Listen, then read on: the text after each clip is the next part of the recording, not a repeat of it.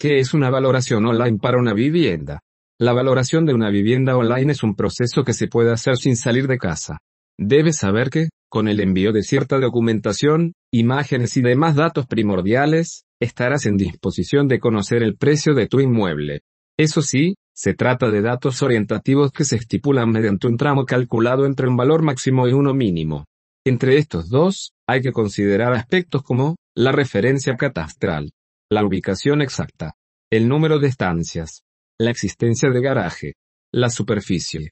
Posteriormente, esta información se envía al correo electrónico. Este documento te puede servir de guía para conocer por cuánto podrías vender tu vivienda. Eso sí, no se trata de un método aceptado desde el punto de vista jurídico.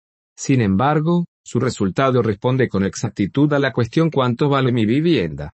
Valoración gratis de la vivienda, ¿qué validez legal tiene? Ninguna. Ya que este proceso no está homologado por la Orden EC 805/2003. Los precios que te aporta esa tasación son totalmente informativos. La única forma aceptada por la normativa actual es la tasación oficial de un piso. Para ello, es imprescindible que un técnico especialista visite tu domicilio.